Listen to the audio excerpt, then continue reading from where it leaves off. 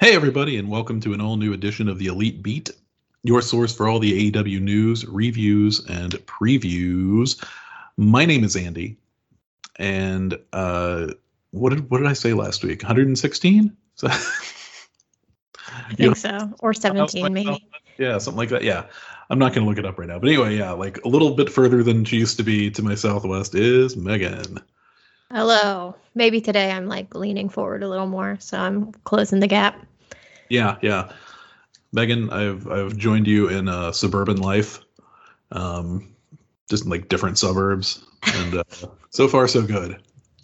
Yeah, I mean, living the suburban lifestyle, not cool when you're 20, but pretty cool when you're just an 38. adult. Yeah. Oh, Adulting. You're gonna be another age here pretty soon. Yeah, I don't really care. I've gotten past the point where I care, but I still feel the same as I did, like, I'm not gonna say 10 years ago because I could stay up way later, but probably like 5 years ago. At some point, doesn't your age just kind of like not feel that different from year to year? Yes. Okay, good. Because I just feel like I kind of hit a point, and it's more like stages of life where I'm like, yep, I'm here now. I don't know how many years are going to pass before I change out of this and have my midlife crisis, but I had a big existential crisis when I turned 25, and I feel like every year has felt the same since then. Not like that I'm having a crisis, but that's just like it's been steady since then. Yeah, because you're out of like milestones. Nothing cool happens anymore at each age, except you just get older. Right, like I was never going to run for president, so turning 35 meant nothing to me. I wish other people had that sort of self-awareness. No kidding. Well, anyways, so like enjoying the suburban life, enjoying all these Funko Pops I've got in front of me in my office now. Yep. I added since the picture I took with the cranes, I added Captain Marvel next to Martin and Eddie, and 1990s Nick Fury holding Goose next to Niles. So nice. I've got a really strong lineup. You might even call it an elite lineup. Well, the elite are managing it from the center. Yes, they are. When do you think AEW is going to get Funkos? I know they have those like knockoff Funkos that are smaller and don't look as good, but they need to like get some like real ass Funko Pops. I'm surprised. I don't know. They're good at wheeling and dealing, and they've already had like the Bucks and Kenny and Cody do it. So why not expand? Funko's like always ready to drop some little pops, make some licensing deals. I don't know why they haven't expanded on the roster yet. They could definitely pick at least a handful of more solid like people in AEW. Yeah, man, I totally agree. Also, what they don't do is do not release enough female characters. They did a Jurassic Park line and did not make an Ellie Sattler action figure. They made a Frasier line and did not make a Daphne Moon character. Come on now. How dare you? Although I will say they did Marvel, and I have up on my shelf Valkyrie, and you have Captain Marvel. It doesn't make up for the lack, but thank God at least something happened with that franchise. And didn't they make a Buffy one? Oh, yeah. I mean, yeah, but like if you're making Buffy Funkos, you have to make Buffy because that's what the show is called. True. Although, I could see a PR mishap where they just didn't. And then people were like, but where's the main character? Why? This windowsill might be the occasion that leads me to finally unbox my prom Buffy Funko, but I'm resisting because, well, maybe the spike is over, but there was no pun intended with Buffy and Spike. I was thinking it. But it was like I bought it for like $10 because I bought it when it first came out because that's what they cost when they first come out. But I think this might be one of the ones that's like gone way up in value. Oh, you sound like Matt Cardona. I know. And it's like, I don't know that I'd ever sell it, but it's also like, if I take it out of the packaging, it's definitely going to, you know what I mean? You can't. Yeah, I mean, I've heard of two Super Mario games getting sold for excessive amounts of money at this point. Anything can happen. Yeah, wouldn't that be wild if I could sell my Buffy Funko Pop for $2 million? It would. It would be. But it would be awesome. Yeah, it's still like going for about $100.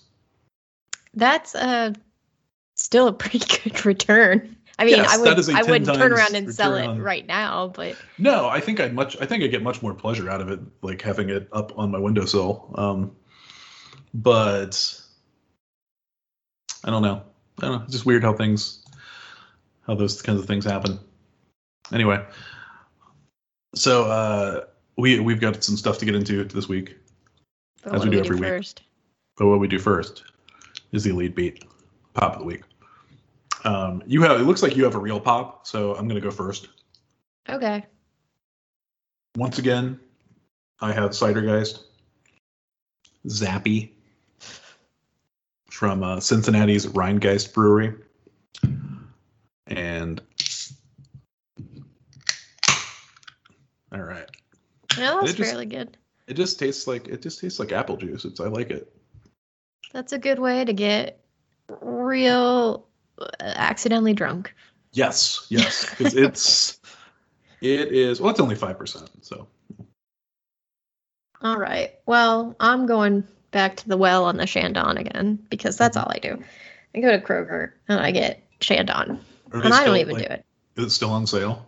No, this is just standard ass, regular price champagne, but I'm gonna take it. So here we go. Excellent. It's someday when we're really rolling in it, this will become a video podcast, and people will see the beautiful plumes of smoke that come out of the bottle when you. I guess it's not smoke; it's steam, right? I don't know. Conceptually, that sounds right, but also my brain is weird and can't reconcile it being cold steam. I know that's a thing. I know that that's a stupid thing to say that I just said, but I always picture the steam coming off like coffee or tea or my hot drinks. So it doesn't click the same way in my mind, but yeah, it has the same lip to it. No, I gotcha. Okay, let us talk about some news. Do you want to do ratings first or do ratings after news? I'm going to do your choice. Let's just knock them out because I'm a little curious if they're maintaining their momentum here. Okay. This is the report from Post Wrestling, Mr. John Pollock over there. After 4 consecutive weeks, AEW fell under 1 million viewers in the U.S. for this week's episode of Dynamite from Pittsburgh, Pennsylvania. This show from the Peterson Event Center fell to 979,000 viewers with a 0.35 in the 18 to 49 demographic, which is, if you remember, last week they were up to a 0.46. It's Brittsburgh. Come on, people represent. It was the show's lowest figures since the Road Rager show on July 7th, which did 871,000 viewers, and ends the string of 4 straight episodes topping 1 million viewers. It was still the 8th highest Dynamite viewership of 2021. Well, that's good, but I'm a little sad that the streak is over. I am too. I think what happened, and I don't know this for sure because I haven't seen the ratings for this program yet, but MTV's The Challenge returned for its season premiere this week. Oh my God. And it is, it's when it's challenge season, Dynamite has trouble winning their time slot. So Okay. Okay, people. I mean, I remember that from last year. I can't believe that's still a thing though. That's still a show. Mm-hmm. I didn't even realize Real World and Road Rules were doing things that filtered people into this, or I guess, is it separate? I feel like we've had this conversation before and I forgot immediately because I don't watch it, but is the challenge now just its own thing?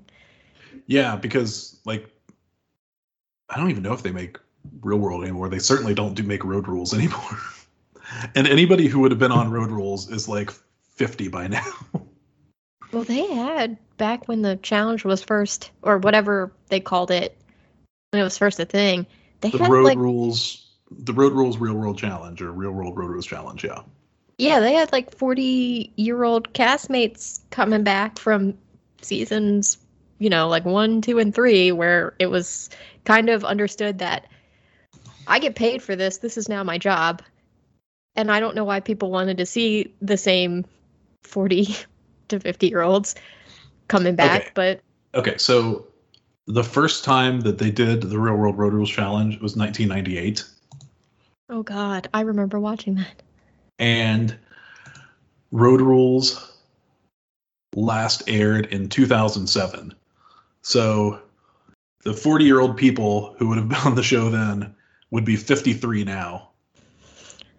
I don't think it would stop them. If Mike the Miz was not successfully doing his WWE thing, I think he would be a lifer on these shows. I'm sure he would love to be on there. But I do know that they're just pulling from all types of places now because Leo Rush was on last season of the challenge. Oh, he seems like he'd be formidable. Yeah, I don't know how he did, but I think he used to joke on social media about how he was the Dynamite Killer every week. Oh my God.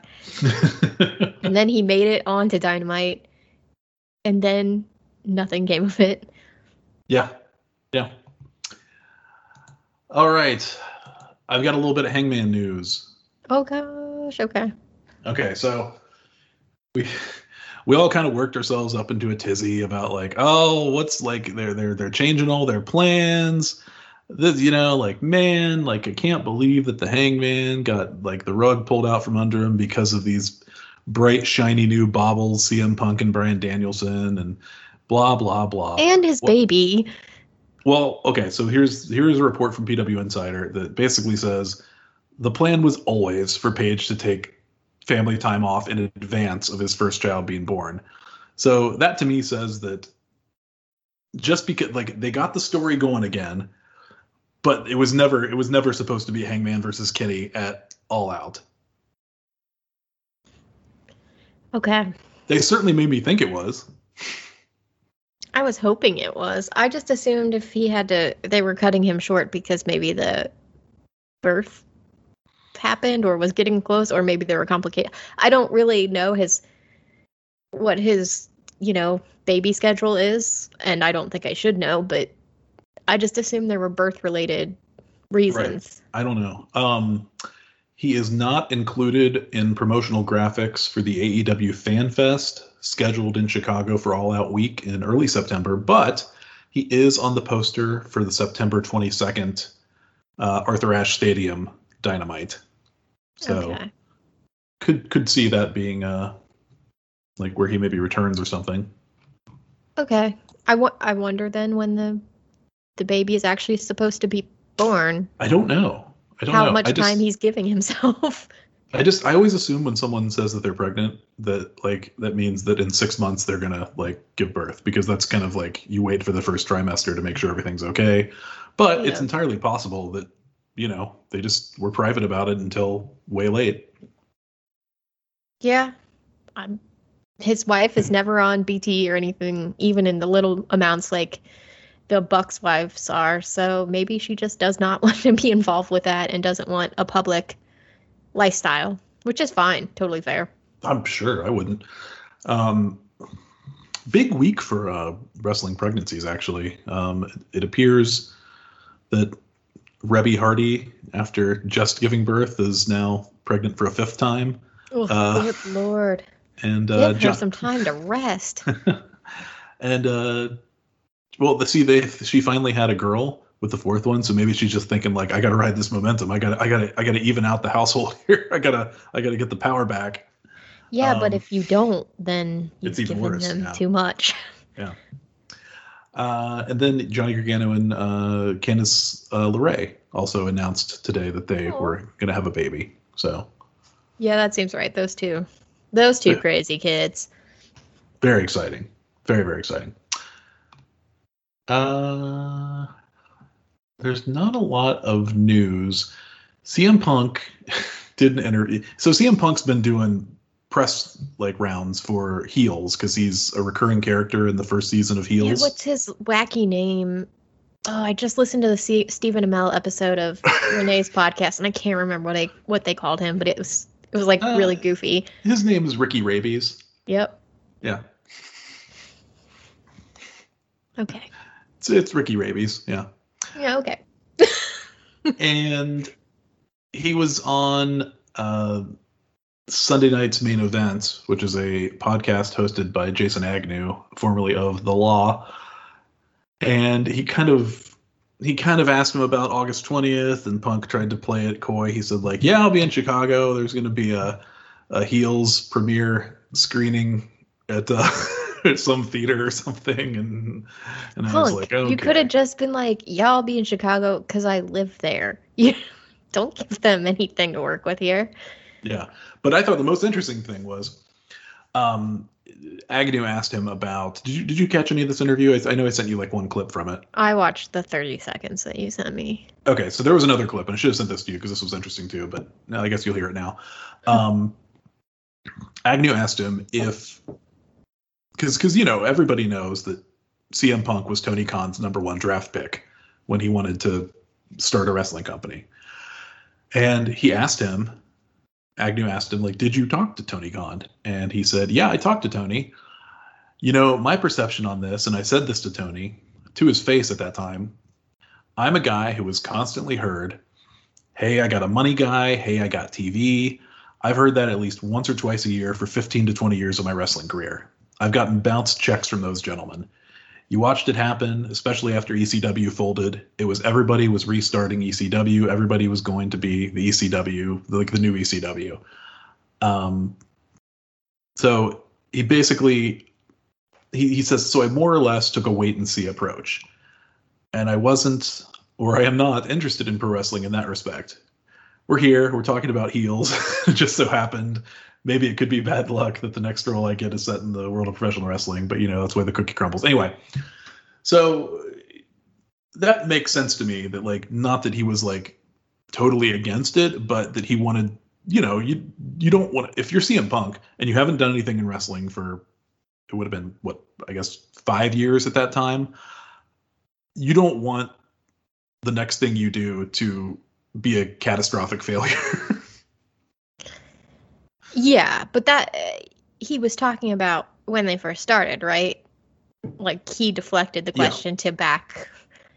Yeah, he was talking about like I guess this would have been like 20, like probably when the talks were starting. It probably would have been sometime in mid 2018. Okay. So yeah. And at that time, sure. I mean, I might have thought, well, Tony Khan probably does have a bunch of money, so that might not be an issue, but you still have to sell it to a network and all that, so I get that. And after his UFC career, probably do want to go something on the upswing.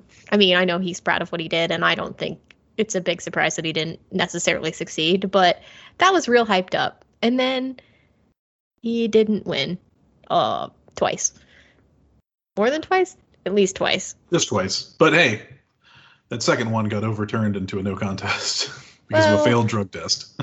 Thank God for that, Yeah. But that just didn't seem as, it was so hyped up, and then it seemed like too much pressure. I think I'm assuming his goal was just to go do it, and then just the amount of hype really made it kind of a problem, a disaster, if you will. So yeah, if he's coming back to wrestling, he better be good at it.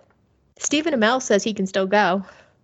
That's the word. The word is he looks good. I guess he's been, rumor is he's been working out a lot at the Pro Wrestling Tees headquarters in Chicago there. I guess they have a ring as part of their setup, which is funny. Of course they do. I saw a house on Zillow Gone Wild. It's an Instagram account where they basically just post the most out there Zillow listings. And this house was in Pennsylvania, and it definitely had a wrestling ring in the basement. And even like, I think it was like the town something elite wrestling, a sign. And I just really was dying to know if this person put on shows in their basement. Yeah, because like, well, I guess you could tear down the ring. You're allowed to do that. You're definitely not Technically. allowed to do that. I would think you would need special zoning permits to to do that. Um, yeah, I don't know. Yeah, it was awesome though, because they tagged John Cena in it. They were like, "Found your house, John Cena," but it was clearly real low rent compared to what John Cena would have. I was like, "Holy shit! Some person in Pennsylvania legit has a wrestling ring in their basement." It was not small either. So, if you're out there listening, Do you think it was Justin? please tell I me think it was more. Justin Shapiro. Oh, I hope so. Justin, if you're selling your house, you listed it for very high, but I support you. Yeah. Oh, was it? What was it listed for? I think it was like 600 something. Oh, hell Like yeah. maybe a little over. I don't know. That's that wrestling ring tax. Yeah. That Zillow account on Instagram is great, but I've never this first wrestling ring I saw and I was very curious. Yeah. So Tony Khan was on the Busted Open radio show. He's on it like almost every week on Wednesday mornings. He does like basically that's where he talks about like whatever news he wants to get out there, in advance of Dynamite. And he announced that they were moving Dan Lambert's appearance that was supposed to happen on this week's show. I thought something was missing. Yeah, to next week in Houston. And he said a big reason for this was to give more time to build up the AEW Women's World Title match between Red Velvet and Britt Baker. So I assume that's where the Red Velvet versus Britt Baker video package aired. Wait, that really short one, or the segment where they actually like got out there? Well, maybe the segment itself got extended too. I was gonna say I thought the segment was, if that's what Dan Lambert had to get bumped for, I thought it was worth it because they were in Pittsburgh and you get that Brit hometown heat. Is Dan Lambert relevant to Texas in any way, or it's just that because it's the next week of filming? It's just I don't know. It's just it's Dan Lambert and some UFC guys next week. I don't know. Oh shit. Okay. Maybe Daniel Garcia can be one of them. He looks like a UFC guy. He does, and he wrestles like a UFC guy. He does. And the other thing that he talked about was Rampage. He was very excited about the launch of Rampage, which, of course, is happening this week. And he said that, of course, I think everyone knows what to expect on the second episode of Rampage, which is titled The First Dance. And I expect the anticipation will continue to build. Can he just say stuff like that without, like you said last week? What if CM Punk doesn't show up? I mean, that's really, he's not saying it directly, but man, is he really implying something? I want to find a quote or a tweet from John Pollock from yesterday that I thought was like, it really summed up the promotional brilliance of this whole thing.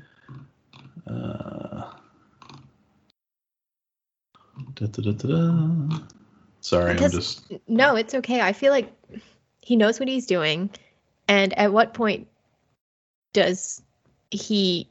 I mean, he will get stabbed if CM Punk isn't there. Jeff said it, and I agree. He will get stabbed.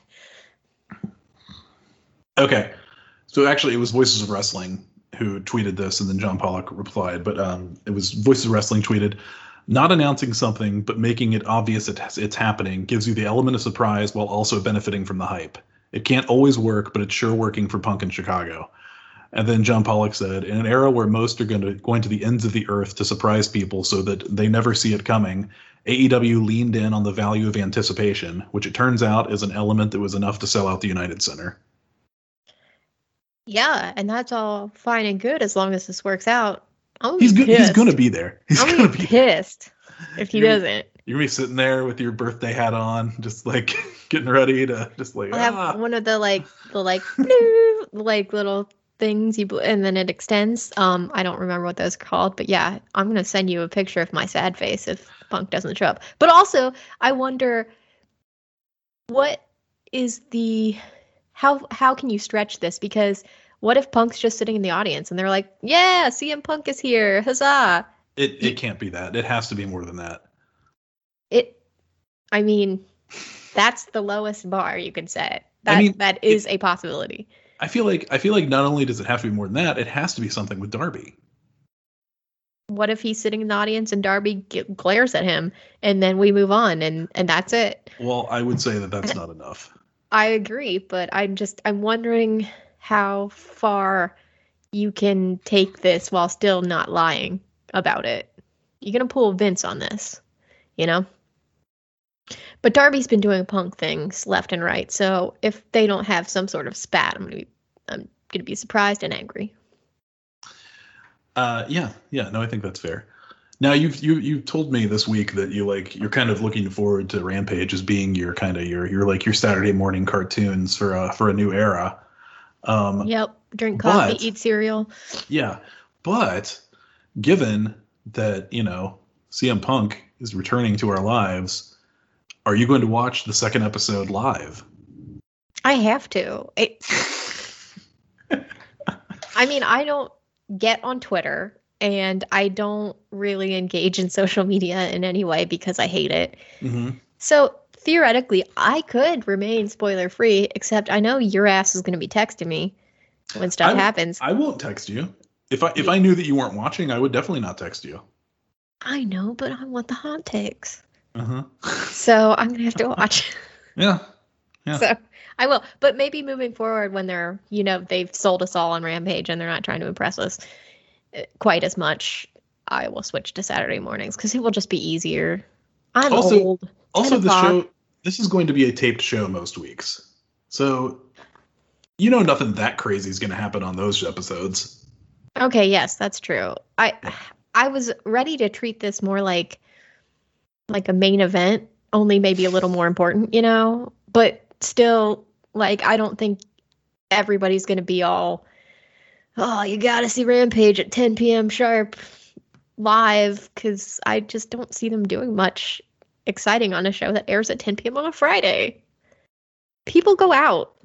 I know it's a pandemic, but still, as we get back to it, this is such a weird time slot.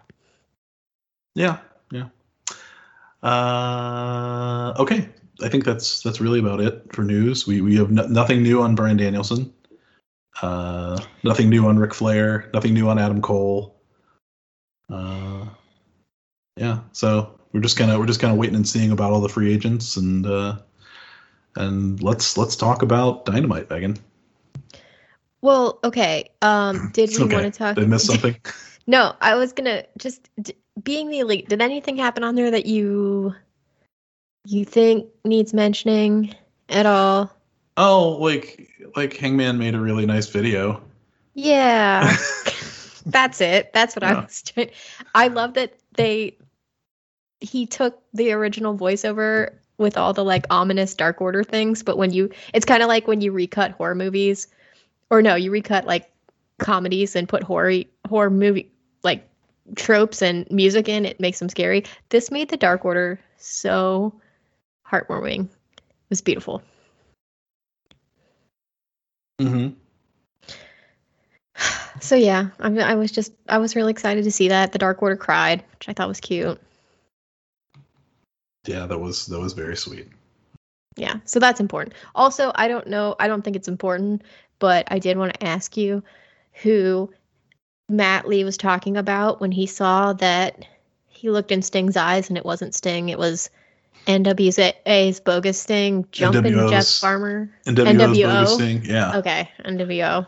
Yep, Jumpin' Jeff Farmer. That's the man who portrayed the fake Sting in the NWO. Okay, was that a long time thing, or is? Yes. Okay. Shockingly so. There was definitely a fake Sting. There was a lot of fake stinging in late 90s WCW. Okay. I only ask because it seems like on Dynamite they carried forward this weird energy the two of them have. Matt Lee seems like he's looking at a ghost or something. Mm-hmm. Yeah, Jumpin' Jeff Farmer, he's actually he's an interesting guy. he I think he does something with like marine biology now. Oh, he got out of the biz? Yeah.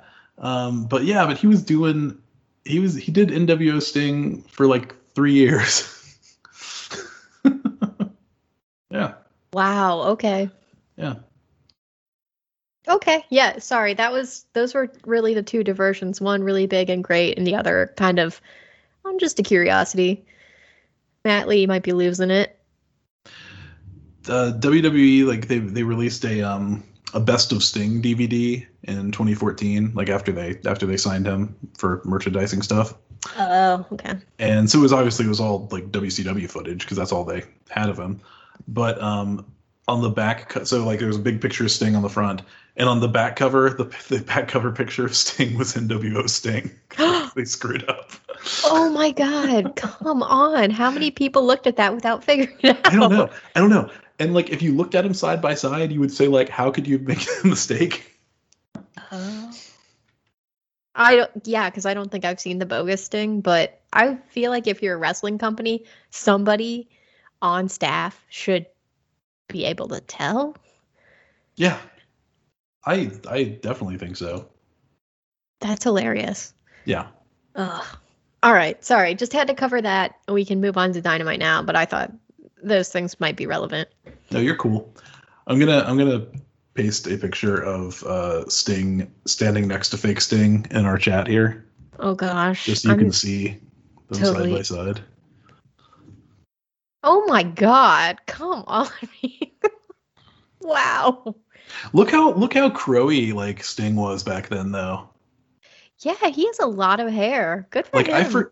I forgot, like, because I'm so used to the way Sting looks now, and I just associate that with Sting. I sometimes forget that like it was like actually like a total ripoff of the Crow originally. Yeah, because basically in that picture, the face paint he has today still looks the same. It's just it looks a lot different when you take away the darker, longer hair. Like he has a lot of hair compared to today, even though he's not like balding by any means, but it's lighter. He's got that widow's peak. Yeah. Yeah. So wow. Yeah, Sting's cool. I would not mix those two people up. Me neither. Scott Hall came up with the Crow Sting gimmick. He was just like, yo, have you seen this movie, The Crow? Sting was like, oh, no. And he was like, oh, you should watch it. Like, it's this guy, like, he looks like that. And then Sting watched the movie, and I guess he sold Bischoff on it, and they're off to the races with The Crow Sting. All right. Sure. Yeah. Wow. I love it. I love how blatant it is. Considering how weird they are about music, it's like that's just you just took the paint. You just did the thing. Mm-hmm. Yeah. All right. I guess it worked for him, I guess. Well, we'll get to Sting because he's here tonight. God, I love Sting. I think he's really funny in his old age. I don't really know much about him in his younger days, but this Sting, whatever he's doing, seems revitalized. He seems like he's having a good time. I'm okay with it. If you didn't know he was 62, there's no way you would ever guess he was 62. No, but the face paint does play a big part in that. Yeah, but he's also like giving dudes suplexes on the ramp. True. Like he does not move like a 62-year-old guy who's like been wrestling for 30 years. No, but if you ask Jenny, 40 years. He should not be wrestling. 35 years. Okay. Yeah, he looks good, especially compared to other wrestlers his age. Yeah. You remember he and Arn Anderson are the same age. That's really weird. Yeah. Especially when they stand next to each other. It's like, oof. Mm-hmm. All right. Well, I guess let's get into it then. We're in Brittsburgh. Justin did not go. He decided not to. I figured that's why he's not here to live report. Yeah. No, he has been tasked with the Arthur Ashe Stadium show. Not attending, but joining us on that. Drive down. Yeah. Live takes only. Yeah. All right. Well, we are in Brittsburgh, as you said, at the Peterson Event Center. Crowd was hot for this show. We start out with a video, a promo from MJF. He says he's already beaten Jericho. Jericho can't stand it, and that's why Jericho feels compelled to complete these goddamn labors. Jericho's so close to making his match with MJF, but tonight Wardlow is here. Wardlow is standing behind MJF, and Wardlow will be the one to stop Jericho. MJF does point out, though, that the ultimate burn will be that if Jericho makes it to his match with MJF and loses once again, that he will finally see, like, how much he sucks. And then poor Wardlow, he gets this confident grin on his face and goes, yeah, but I'm going to beat him, so don't worry about it. And then MJF just turns around and goes, like you beat Cody in the cage? And all the wind goes out of Wardlow's sails, and it's so mean. I loved it. I loved it because that was like 18 months ago, you know? But I just love that they that they respect their own history enough, and B, that they respect their audience enough to like say like they'll remember that if we they'll know what we're talking about. Yeah. It was just a real dick move, and poor Wardlow looks sad. And then MJF has been eating an apple this whole time, and he hands Wardlow the apple and says, you know what, dude, you better get the job done this time. He turns and walks away, and Wardlow glares at him and then just, like, manhandles his apple, just totally crushes it in his giant Wardlow hands. And I think he's going to kill MJF. I think it's coming, yeah. I thought Carlito was coming. I thought Carlito was going to be, like, the secret extra labor that Jericho had to overcome when I saw that apple, but it was not to be. Nobody can eat an apple in wrestling without stirring up the thought of Carlito showing. That's fair. That's fair. If there weren't only one more labor, I would think it's possible too. He was in the Rumble this year, and he was jacked. I thought he got all weird and big. He was really big. Because he was on Glow, right? He was in like 1 or 2 episodes of Glow, yeah. Yeah, but he was huge in that. I remember thinking, what happened to Carlito? He didn't used to look like that. But yeah, I guess he could be a labor then. And there's just not enough left. David Sims, I don't know why, but David Sims of Blank Check just tweeted out, Field of Dreams, more like Field of Dang Hotties. Look, it's a good movie.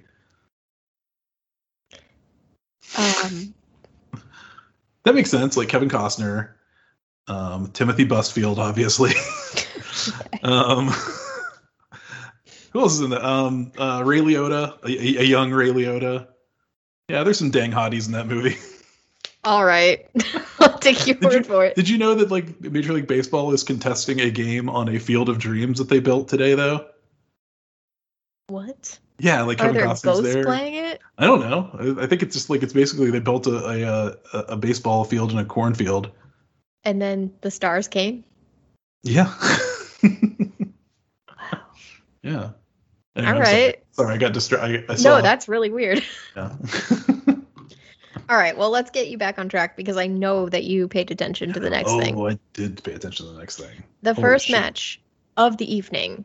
And, man, it really made up for the last week's first match, which was not good. This one was great. This is a 6-man match between the Young Bucks and Kenny Omega against Matt Sydal, Mike Sydal, and Dante Martin. And, man... This is Dante Martin. What a kid, man. He floats. He's not quite Ricochet, but he floats. It's like... it was funny. I was listening to Wrestling Observer Live earlier today, and Brian Alvarez said that, he was putting over Dante Martin on Twitter last night, and he said somebody replied to him and said, like, he's not as good as Ricochet. And then Brian said, yeah, you're right. He's not as good as Ricochet, but he's going to be a star before Ricochet is. He's also 20, like also all respect to Ricochet, but he's been in the business. He's had some time to perfect his craft. I think it's unfair to compare the two, even though I just did. Yeah. But yeah, I am sad that his brother Darius hurt himself, but I think that he slotted right into this Seidel tag team and complimented both of them by being just the airbornest of airborns. And I also thought that the match, they like really showcased him, because you had the standard formula that I love where like the least important person, Mike Seidel, sorry, got beat up for a really long time, and then Matt Seidel got a hot tag, and then Dante got the last hot tag, and he killed it. It was great. I love that Dante's so there was this great sequence where Dante jumped into the ring and went crazy. And then he did that to jump out of the ring and patiently wait for a tag. And then he got his hot tag, and the first thing he did was throw Matt Jackson into the corner and like do the 10 punches in the corner, because that's what a babyface does, goddammit. Lets the crowd count along with his punches. He did Kenny was on the floor. He did a springboard Hurricane Rana where he basically went to the ceiling of the building and then came straight down vertically, and somehow neither he or Kenny died on this Hurricane Rana. Then he immediately springs back up and does like a inside the ring acai moonsault onto one of the Jackson brothers for a near fall. It was so awesome, and if you watch that back, you can see Matt Seidel after the moonsault like throw up his hands on the outside, like totally marking out for it. Yeah, I like to believe that Matt Seidel is a positive like mentor to these young boys who want to do the high flying that he has trailblazed for them. Yeah, he's like I'm old now. I don't really like to do that much high flying anymore. So you kids go at it. Yeah, you clearly watched me when you were younger and said I want to be that type of wrestler, and I'm here to get you over now. But yeah, Dante Martin was awesome, and I felt like it was a really nice, like, giving him the rub by letting him have a series with Kenny where he doesn't win, obviously, but he got a lot of near falls though. He did, and it still took Kenny doing a one wing and angel and a BT trigger by the rest of them to like take Dante out. So ultimately Dante is the one who gets pinned, and Kenny and the Bucks win this match, but he got like quite a round of offense before that happened. So good for him. AEW does this sometimes where they'll like kind of feature someone like this out of nowhere, and it seems like a star-making performance, but then they don't follow up on it for a long time. Like, I feel like this has happened to Jungle Boy before, where he has like a really big performance and then they just like pull way back on it for a long time and there's no follow-up. But I think there's something they could capitalize on here with Dante Martin if they wanted to. Yeah, I don't know why you wouldn't. He's really good, and it's unfortunate that his tag team partner is out, but if he can make a run and get going, like, let him. I mean, I don't know. He floats, man. I don't understand the physics behind it. He seemed like he jumped into the air, paused, and then did moves, you know? It was so intense. I liked it. It was great. Yeah, there was this part where like Kenny was about to hit him with the Snapdragon, and he backflipped out of it, and then Kenny ran at him, and Dante just like kind of like used the bottom rope as like a trampoline floor, and did a flip over Kenny as he ran at him, where he went like 8 feet in the air. It was just. Unfortunately, Jenny was so busy this week. She just didn't get to watch Dynamite, but I think I am going to have her watch this match because I think this is exactly the style of match that she likes. Oh yeah, she would love this. Also, I mean, you got the Bucks being idiots, which I love, and I know Jenny doesn't always love, but you know, Nick Jackson, she's a fan. He gets some action. Yeah, but she loves him so much and his like all of his high flying babyface offense that she resents him when he's a heel. That's fair, but he's really good at being a heel. so you know. Yes, he is. Yeah, like the last few minutes of this match were just unbelievable. Like, it's so incredible. I can't even. You have to go out of your way to watch this and see Dante Martin in action. If he doesn't like suffer like major knee injuries or anything like that, he is going to be such a superstar. Yeah. I hope he does not suffer any knee injuries or whatnot. But Yeah, it was great. After the match, Tony Schiavone once again makes a weird decision about it's time to do an interview, like after the match. And he walks out with a mic, but Don Callis immediately takes it from him because, Well, of course, he does. At least he wasn't trying to interview the person who just got triple BTE triggered, like he tried to interview Cody last week. Yeah, I know you're on the ground. Can I get a word? It's just one thing. Yeah, but it's still. I mean, he decides to come out here. Don Callis rips the mic from him as if Tony should have known. And then Don Callis starts to go off on how great Kenny is and the Elite are, and then Christian Cage interrupts because he is not to be outdone here. Don Callis says, Christian, sir, I don't know if you've noticed, but there's like 10-1 odds here. You need to go. And at this point, Jurassic Express walks out, and that's just like Jungle Boy and Luchasaurus. So it's not like they closed the numbers gap entirely, but Christian has backup. We go to a commercial, but it kind of continues. The segment continues afterwards where we come back and basically learn that Christian is, in fact, getting his title shot at All Out. Immediately, CM Punk chants erupt in the crowd. They are so loud, but Christian works through them. Felt so bad. I know, because it's like CM Punk's not even debuting at All Out. He's going to be on Rampage. Chill out.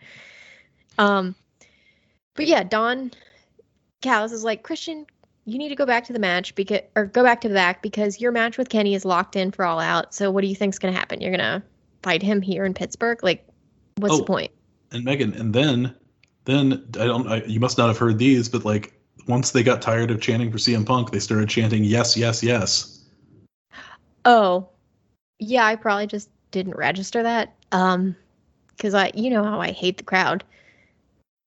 And I do. So yeah. It's like, all right, I've had enough of this. Bring back COVID wrestling.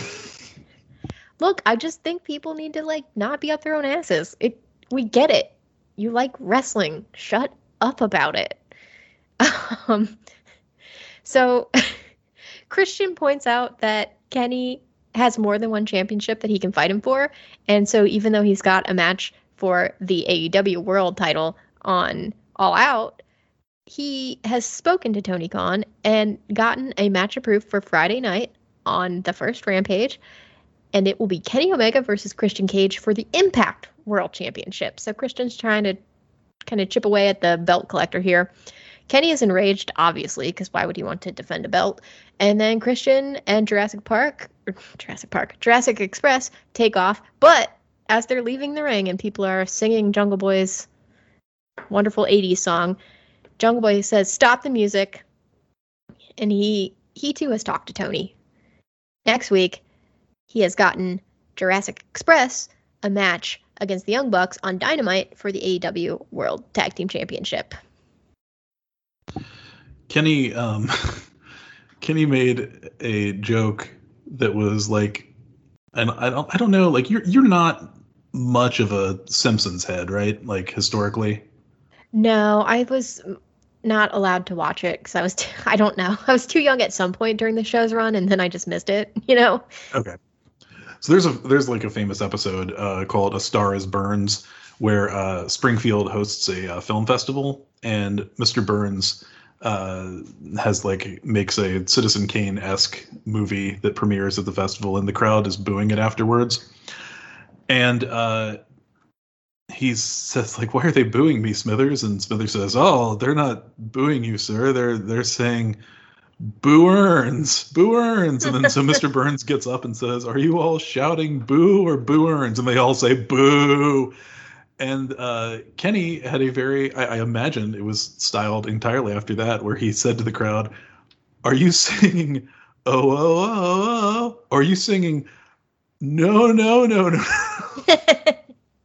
Yes, he did do that, and I did not pick up that was a Simpsons reference, but you describing it makes me feel like, yes, probably. Yeah. I liked it. I liked it too. We got to talk about this Christian thing. Let's talk about Christian. Okay. I feel really bad because I like Christian and he's one of my special wrestling friends from way back, but he is. I've liked him since 1998. But it's been a precarious kind of run for him so far. Like, Tony Khan definitely overhyped his debut. Yes. At that whatever pay-per-view that was, where Big Show was like, there's going to be a huge debut, and people wanted somebody who was a bigger star than Christian. Yes. And then it's just like, now he's getting this title shot that people feel like should have been Hangman's, even though like that it apparently never was going to be Hangman, but they made you think it was Hangman's shot. At the same time, when we know that these much bigger, brighter, shinier stars are coming in. Yeah. Yeah. So all of this is working against poor Christian. He did turn it around a little bit with the crowd in Pittsburgh, at least, when they added in that those fans in Pittsburgh on Friday are going to get to see a Kenny versus Christian Impact title match. But it makes me like, I just can't imagine they actually do this match Friday and then do it again like 3 weeks later.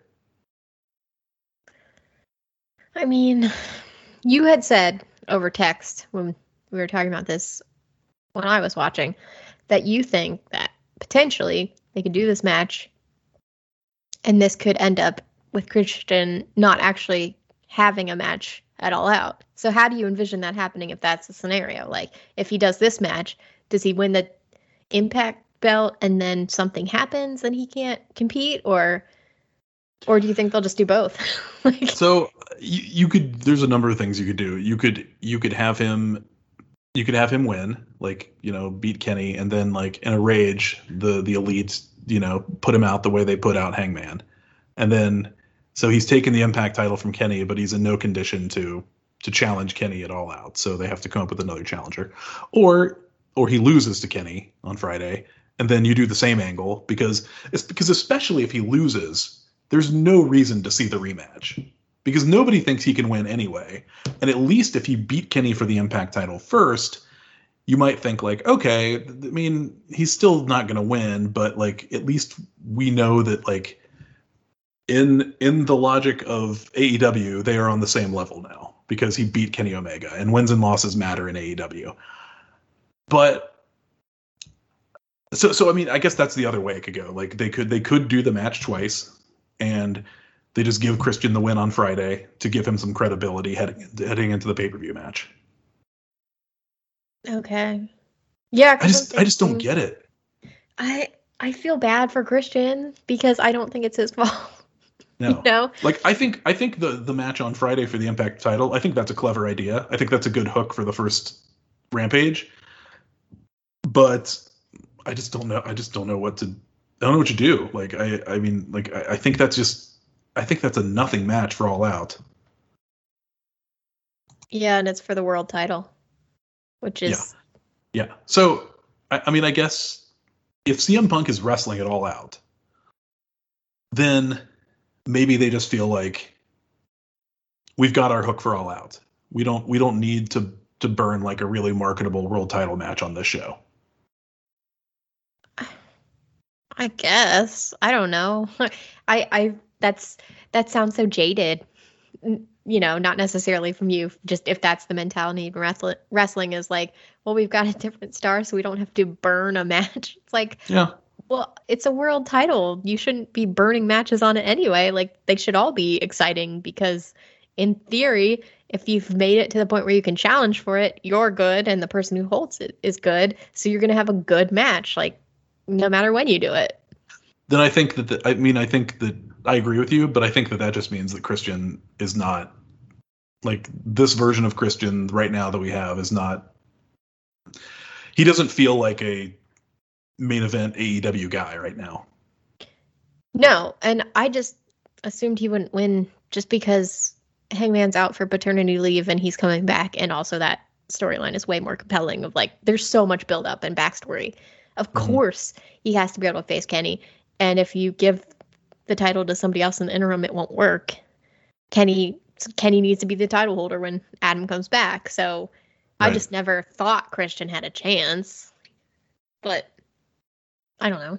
It does suck because CM Punk and Daniel Bryan are very exciting prospects, and Christian sounds like a very good role model and person to have in your locker room, and like he does positive things for everyone he has matches with and interacts with, and it just sucks that like somebody that good and giving back gets put in the position where essentially like he's probably going to get booed, or I don't know. Like, it's not going to go well. He is. Like, I don't feel like he deserves to be the lamb to slaughter. Like, why would you do that to him? I almost feel like if this is the match at All Out, then whatever match CM Punk is in needs to main event. Yeah, but that doesn't make sense because this is the title. I mean, the hierarchy of things on a show is title based, right? Well, Stadium Stampede has main evented both times it's been done, and it wasn't a title match. That's true, but it was also understood to be a huge taped and live combo at the one time. But, you know, it was kind of like one of those extenuating circumstances where, like, if you had a cage match and, right. you know, that would have to end it, where just logistically it works out. I just don't think like a CM Punk match, unless there's it's important, yes, but like if you're following the hierarchy of titles, it technically doesn't fit the bill to be the main event. It doesn't, but I also think that like those shouldn't be hard and fast rules. That those should be things that are flexible when the right situation comes along. And CM Punk's first match in 7.5 years in his hometown, I think, is one of those situations. I guess that's true. Also, if you do that earlier in the night, then I feel like you don't lose the crowd, but like they got what they came for, you know? Yeah, totally. So I don't know. I just feel bad for Christian. Yeah, it's a tough spot to be in. I wonder how he feels about it. I feel like the ultimate answer to this is him turning heel on Jungle Boy and doing a program with him. Yeah, that would be perfect. And I have to assume, I think I feel bad for Christian because I assume that as the veteran he is and understanding how the business works and the psychology and stuff, he knows what's coming to him. And he probably just, I don't know, like that sucks if you have to be the person who's like, well, nobody's going to want this, but I guess I'm going out there. Like, I don't I'm not that strong. I would be like, can we just cancel this? Can we just say I'm injured? Please. So, I don't know. That sucks. All right. Well, from there, from poor Christian, we move to Malachi Black, who I know you, Andy, have some thoughts about. But Malachi is here to talk about how he destroyed Cody Rhodes. He asks us, the audience, am I really the bad guy? Because all I did was make good on the promise I made to defeat Cody cleanly and quickly. And man, did he do that.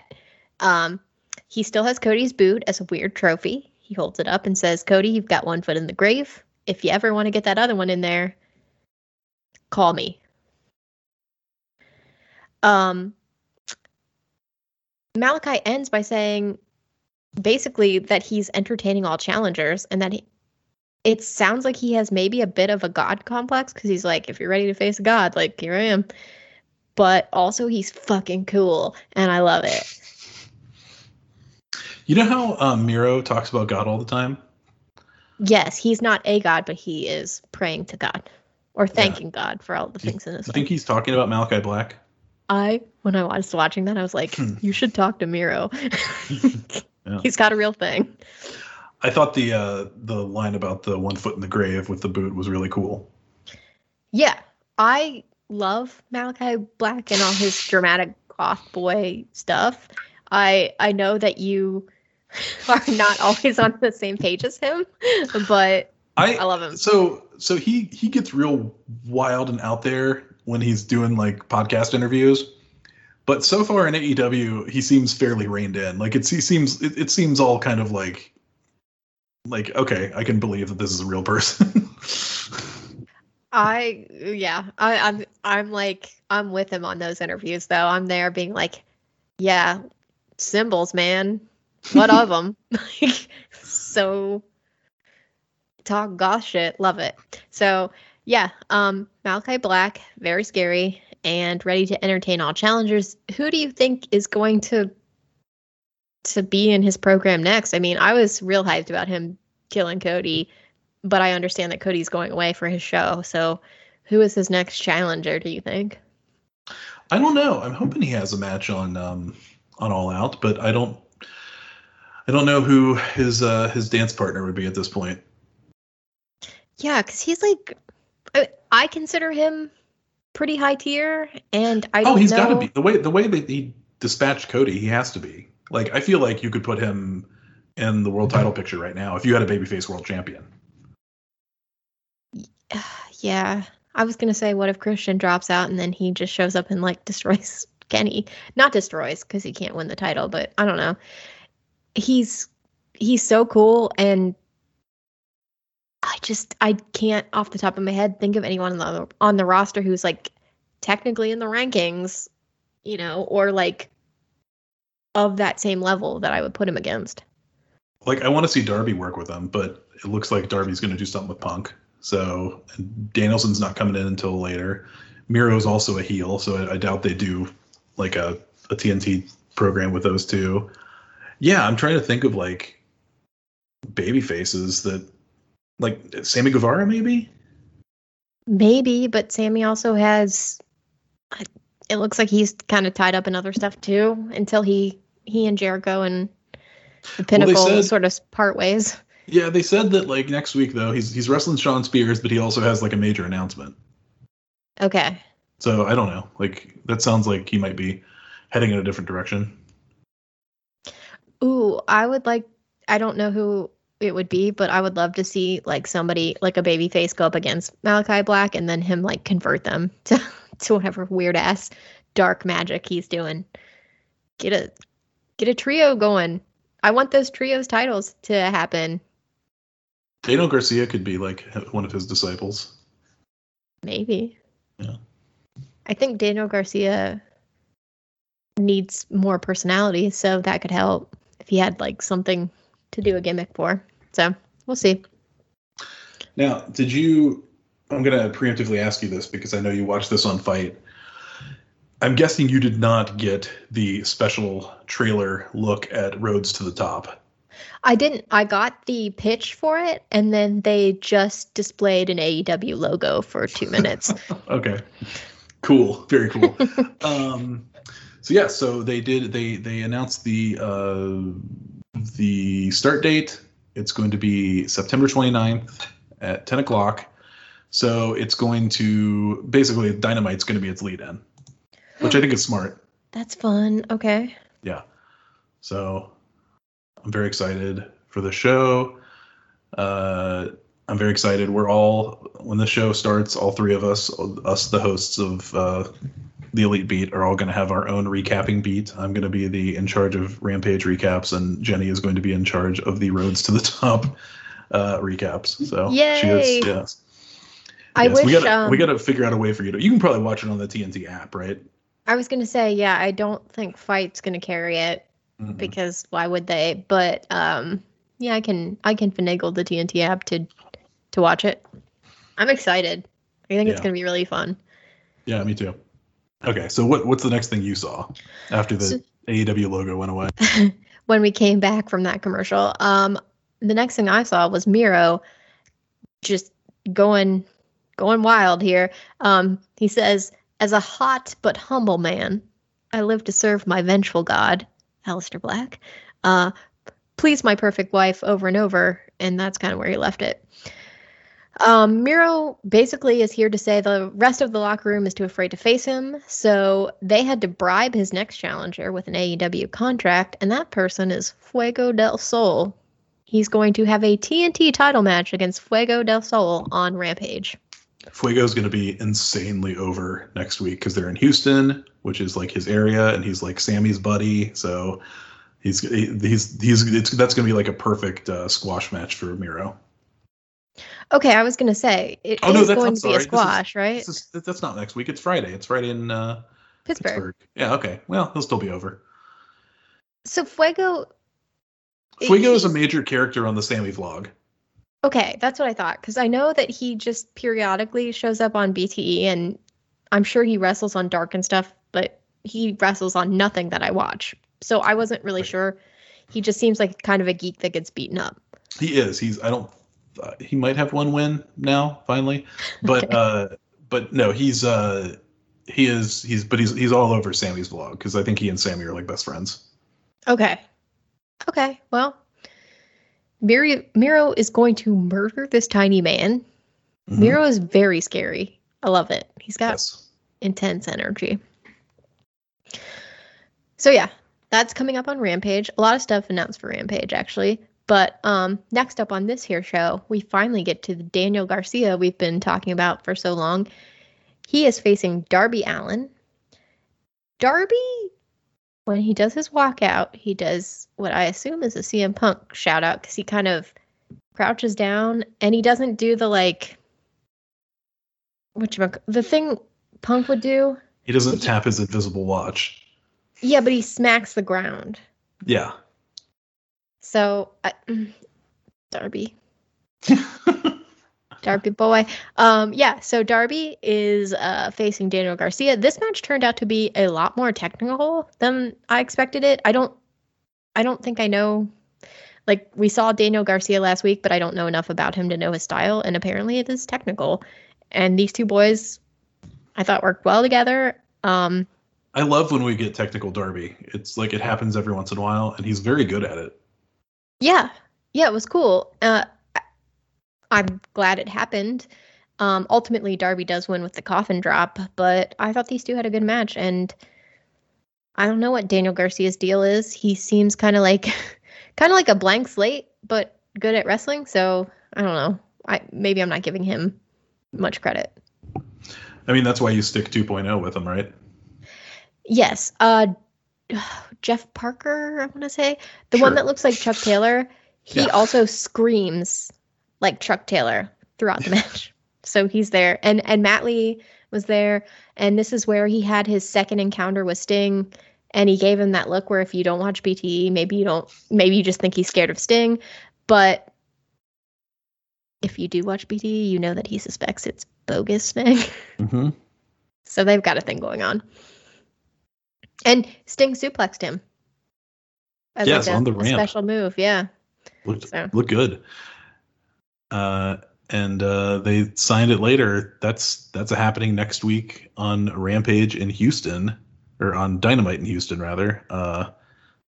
Sting and Darby versus 2.0, that's a wild ride for 2.0. They got cut by NXT last month, and now they're wrestling Sting on TNT. Yeah, holy shit! But they are not all elite yet, right? No, we haven't gotten their graphic. Okay. No, but they're doing a lot with them so far. Yeah, that's quite a turnaround. I'll say. Now, this will be Sting's first match on TNT since March 26th, 2001. The final episode of Monday Nitro where he wrestled Ric Flair. Now, do you think Ric Flair's going to be around? I think Ric Flair's going to be around. I don't know if he's going to be around by next week. I don't know how long his non-compete is. Okay. Or if he has one. I don't even know if he has one. I don't know if those people in the Legends contracts have those kinds of things. We didn't discuss BTE in depth, but one of the things that did happen was Carl Anderson did his sour face gimmick, but he started Sour Boy. Yeah, I don't get it. Like, I just don't get why it's funny. It's not funny, but sometimes it's so unfunny that I do chuckle at it anyway, just like this in spite of myself. Okay. Well, this time Sour Boy was wearing a Ric Flair-esque coat. It didn't say Flair on the back. It said something else. I couldn't read it. But yeah, he spent the first opening segment of BTE with his head down with the shot like of his back. So they were like very openly commenting on the Ric Flair rumors. Oh my God, it's the Nate. Nope, just sour boy. I'm excited for Ric Flair to come to AEW and be treated with the respect he deserves. As long as he's a manager, I just Yeah, don't he ain't want to gonna see him wrestle. wrestle. He I ain't gonna don't wrestle. know. He Like, like he one. hasn't wrestled in like 10 years. Sometimes people think they can do things that they can't. Is he one of those people? I mean, yes, but also but it's been 10 years. I think he would have wrestled again by now if he was going to. You think Vince would have let him? No, Vince wouldn't have let him, but he would have stayed in TNA because that's where he had his last matches. Okay. Okay. Well, we'll see Stinger wrestling next week. That is interesting. Oh yeah, almost 10 years to oh my god. The last match is it 10 years to the day? The last match of his career was September 12th, 2011 on an episode of Impact. Sting defeats Ric Flair. Oh gosh. Yeah. Tony Khan is such a wrestling nerd that I worry that he's going to find a way for Ric Flair to show up. Now here's where I think this is dangerous. Because Tony Khan, because as I say all the time, AEW is a WCW tribute promotion. If Tony Khan figures out, and he probably already knows this because he's Tony Khan, of course, that Ric Flair's last match in WCW was with Sting, and that Ric Flair's last match in Impact and last match period was with Sting, I could see him being like, "Can we do one final Sting versus Ric Flair match?" So it happens in 3 companies. Definitely the type of fan who would try to put that together. I think he's gonna have restraint. I don't think he's gonna do it, but I'm excited to see Rick just cutting promos, being the nature boy. All right. Yeah. Maybe helping out his son-in-law. Yeah. Okay. We'll see. Well, speaking of his son-in-law, the next segment we get is from Death Triangle. They are discussing their Andrade problem. It's just Pac, Rey Fenix, Penta, and Alex Abrahantes is hanging out backstage. Rey Fenix tells Pac that something really needs to be done about Andrade because of all the weird interference he's been causing the last couple weeks. And Pac tells the Lucha Brothers that he will handle him. They should instead focus on the AEW World Tag Team Championship opportunities they have, because he says something to the effect of they're ranked. I don't really know where they fall in the rankings, but apparently they're in contention. Let me check on that. Yeah, it's all up in there. Who knows? I mean, next week we're getting Jurassic Express challenging, but nobody mentions titles. That was just a Tony Khan conversation. Lucha Bros are ranked 4th. So okay, so assuming Jurassic Express lose, that'll knock them down the rankings. So if Lucha Bros beat either Private Party or the Varsity Blondes, who are the other 2 teams ahead of them, you could probably vault them to the number 1 contender spot in time for All Out. That is wild to hear. What? The rankings. I think I just in my head would have put Death Triangle higher. They've had less matches than remember Phoenix has been out for a while, and then before that Penta was out for a while, so that's true. So is Jurassic Express 2nd or 1st? They're ranked 1st. Okay. Then the Blondes, then Private Party. Okay. Well, regardless, Pac wants the Lucha Bros to look that direction, so I don't think they're going to interact with Andrade if at all possible. And then Pac turns to the camera and addresses Andrade directly, basically asks him "Bitch, why are you so obsessed with us?" And he says he's ready for a match any place, anytime. Andrade can name it. Pac is not afraid of this tall suit-wearing man. Nope. So we'll get to that response later. But for now, we go to another match. It's Chuck Taylor, for the first time in a while, with Orange Cassidy and Wheeler Yuta facing off against Matt Hardy and Private Party. Chris Statlander, the Bunny, the Blade, they are all sort of around when everybody comes out. So they're in the mix. ultimately Matt Hardy gets to pin Wheeler Yuta. I mean, as like the lowest ranking player in this whole match, using the twist of fate. But like this match was fine. I just kind of really liked how it tied into the ongoing BT thing where Chuck Taylor is kind of Monday morning quarterbacking for Wheeler Yuta, like teaching him all the things he's gotten wrong and reiterating that it's a 3 count that ends the match. So like, just get your shoulders up. Using Dominic Toretto quotes to inspire him. Yep, as you do. I mean, I assume that's Orange Cassidy's influence on the teaching sessions. I thought this was a mess. Like, I'm finding myself so turned off by any of the Hardy Family Office stuff now. They're just like, it doesn't go anywhere. No, it's just it doesn't. It's the same thing for months. I just hate it.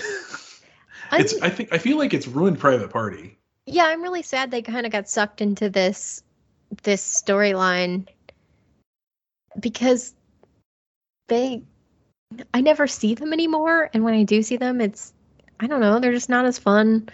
I think Isaiah Cassidy is hilarious when he does his like pterodactyl shriek. Mm-hmm. That's great. I liked the babyface Hardy Party trio a lot more than this. Yeah, they were a lot of fun. And I don't know, like Matt Hardy as the primary wrestler doesn't seem great. That's the thing. It's like he's not an effective manager because he is still the star of his stable. Yeah, and it's not great. He's not accenting the other people to like make them shinier. He's still the one like getting the big pins in these matches and stuff, and it's just like, come on. Yeah, I'm with you. I mean, Private Party got sucked in. I thought they had a lot of potential to be a regular on Dynamite. I know that the Hybrid 2 are not obviously on the same level, but I still really like seeing them periodically, and now they're in this mix for some reason. I don't know. It's not as fun. No. So, yeah. I did like Orange Cassidy doing the Hardy Boy impression where he got on the lowest rope and did the like finger like and then fell on top of Matt Hardy. Oh, is that what that was supposed to be? It was the Orange Cassidy version of it, yeah. Okay, I totally didn't pick up on that. That is funny. Okay. Yeah, and I thought a highlight for me was hearing Chuck E.T. chants because I missed Chuck. And apparently the crowd was very into him. We're in Brittsburgh, which is Chikara land, and I guess still close enough to maybe Kentucky that he's got his base of fans. Well, he lives in Philadelphia, so he's. Oh, that's true. He lives in the same state. Although I assume like there's some level of like hatred between Pittsburghers and Philadelphians. Yeah, I don't know. Pittsburgh hates everybody, I think. Yeah. But I was happy to see him back. I kind of have missed him, and, I'm glad the crowd really liked him. Mm-hmm. The only other kind of angle that I think happened here was that the Bunny and Chris Statlander got into it on the outside at one point, and then Nyla Rose out of nowhere just ran out and attacked Statlander because they have a match coming up tonight. So yeah. That happened, but yeah, overall, like this match was like, I don't know, man, like it was like a match. Yeah, it was a match, whatever. Like I think we've given it more than its due. So all right, well, let's go back to Dasha Gonzalez, who was talking to Andrade El Idolo and his pal Chavo Guerrero. Andrade apparently considers Pac to be very ungrateful, considering all that he's done with the limos and such. And he says Pac better be careful what he wishes for when he's talking about having a match. Chavo jumps in and is like, Andrade, you should make Pac pay at All Out. And Andrade's like, he takes a moment to look at Chavo and say, I'm the boss. You don't tell, like, essentially, like, you don't tell me what to do. But also he accepts this suggestion and I guess is okay with this match happening. So I don't know if this gets officially booked or not, but this is what they're saying. I'm pretty sure it is officially booked. Okay.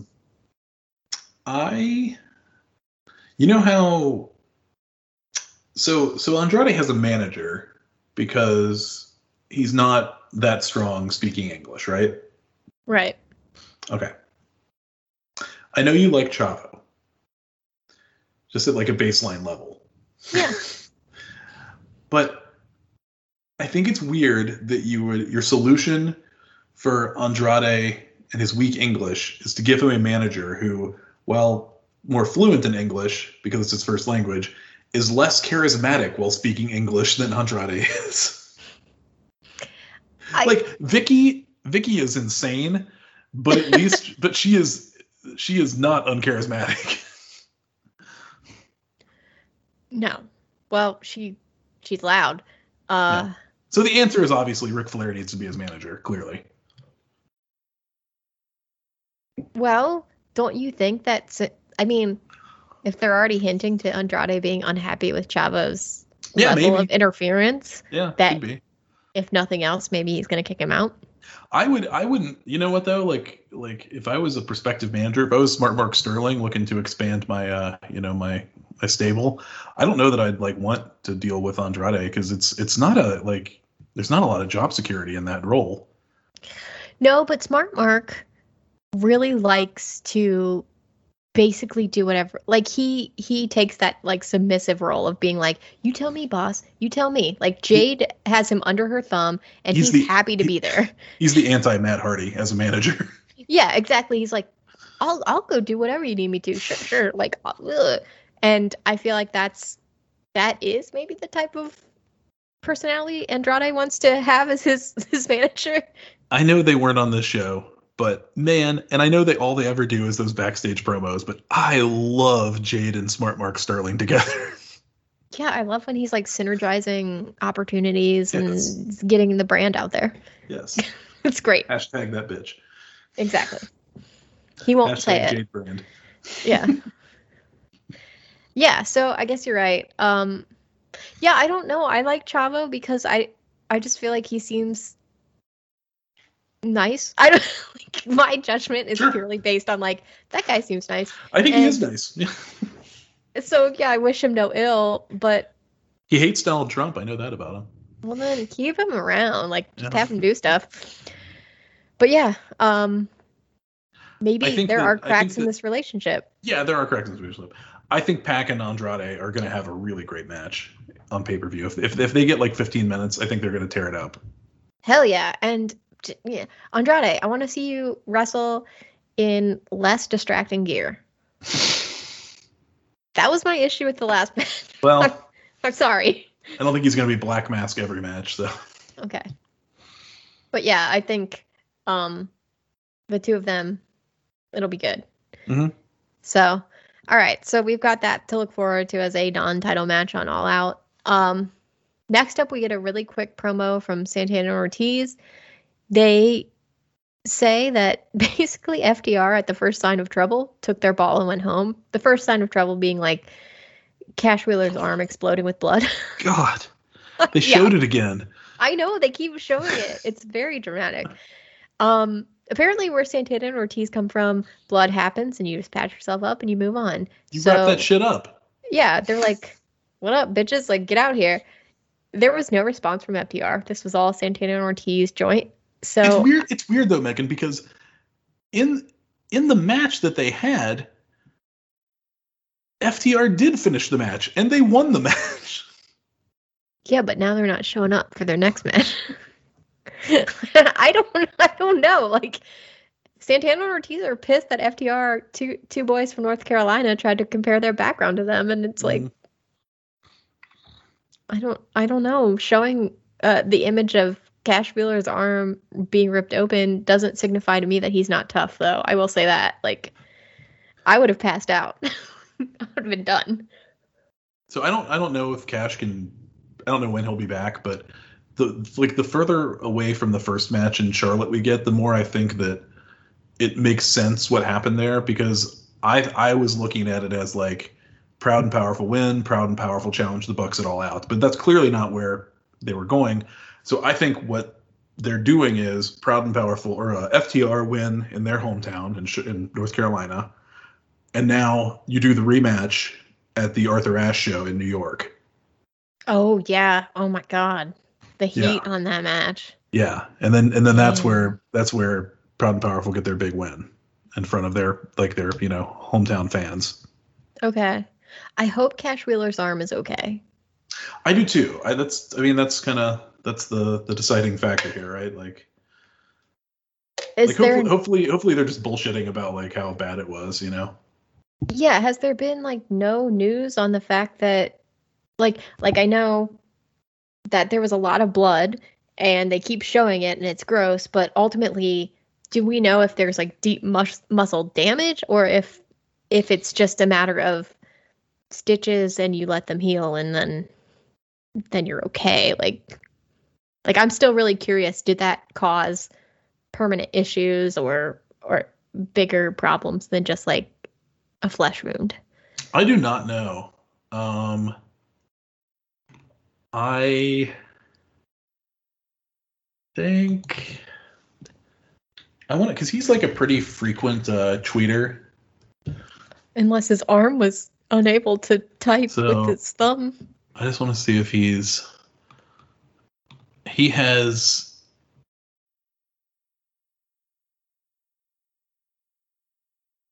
Oh no. The silence worries. Okay, he tweeted. FTR Hair tweeted like a week ago. Okay.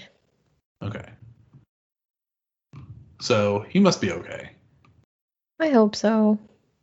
That's such a weird freak accident that you don't ever anticipate. Yes, he got on and talked a lot about Bobby Eaton when Bobby Eaton passed away. So. Oh. Okay. Yeah. Okay. Yeah. I'm sure he's okay. I'm sure. I hope so. I hope so. Okay. Well, hopefully that match goes good, like as you laid out, because I think the New York Heat would be amazing. For now, we have a match between Nyla Rose and Chris Statlander. Chris walks out with her best friends, all of them pretty beat up after the match that they had very recently. Chris is facing Nyla, and she actually gets the win with an Area 451. Chris Statlander is very strong. She hoists Nyla up for some moves where I was like, God damn. So they only went like 3 minutes, but they packed so much into that 3 minutes. Like I thought this match was really awesome. It was all action. They hit all their spots. There was this one great spot where Chris did a back bridge. Yes. And Nyla just like speared her. Cut her in half with a spear. There was also a great bit with Vicky shrieking at Orange Cassidy, and Orange like had to cover his ears, and he really sold it. She damaged his eardrums for sure. Yeah. Yeah, he was clearing his ears after the match, even like sticking his finger in and be like, I can't quite hear. Yeah, I thought it was a really good match actually. I did too, and I think Chris Statlander is awesome. Like, Nyla has come very far.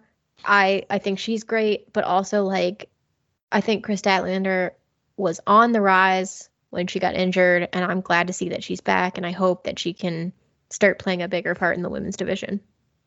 Yeah, I wonder if this is a setup, because she's ranked number 2 right now, so I wonder if this is maybe a setup for her to be Britt's challenger at the pay-per-view.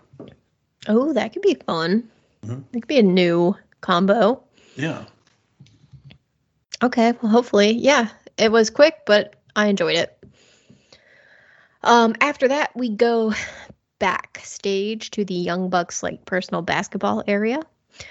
The Bucks have dominated for the past year, and Nick says their match next week against, Jurassic Express will be as easy as a layup as he goes to do a layup. And then from the side, in comes the giant Luchasaurus who just like faces this man. Like he just puts his arm out and slaps the ball away. So the layup does not work. And then Jungle Boy picks the ball up and makes the shot. And Matt, who is on the ground, calls foul. And Brandon Cutler stupidly says, no, it wasn't foul. It was totally fair. And then Nick's like, shut up, Brandon. So it was just fun times. It was pretty great. They seemed to really enjoy having that basketball hoop set up based on BTE. Yeah, and they had cut in a segment on BTE with the Talking Shop or Shop Talk? Talking Shop, the Good Brothers podcast. Yeah, where they like broke it down and that Dynamite last week, that amazing pre-tape they did, yeah. 2 takes and they were done. Yeah. That's amazing. It really is. Yeah.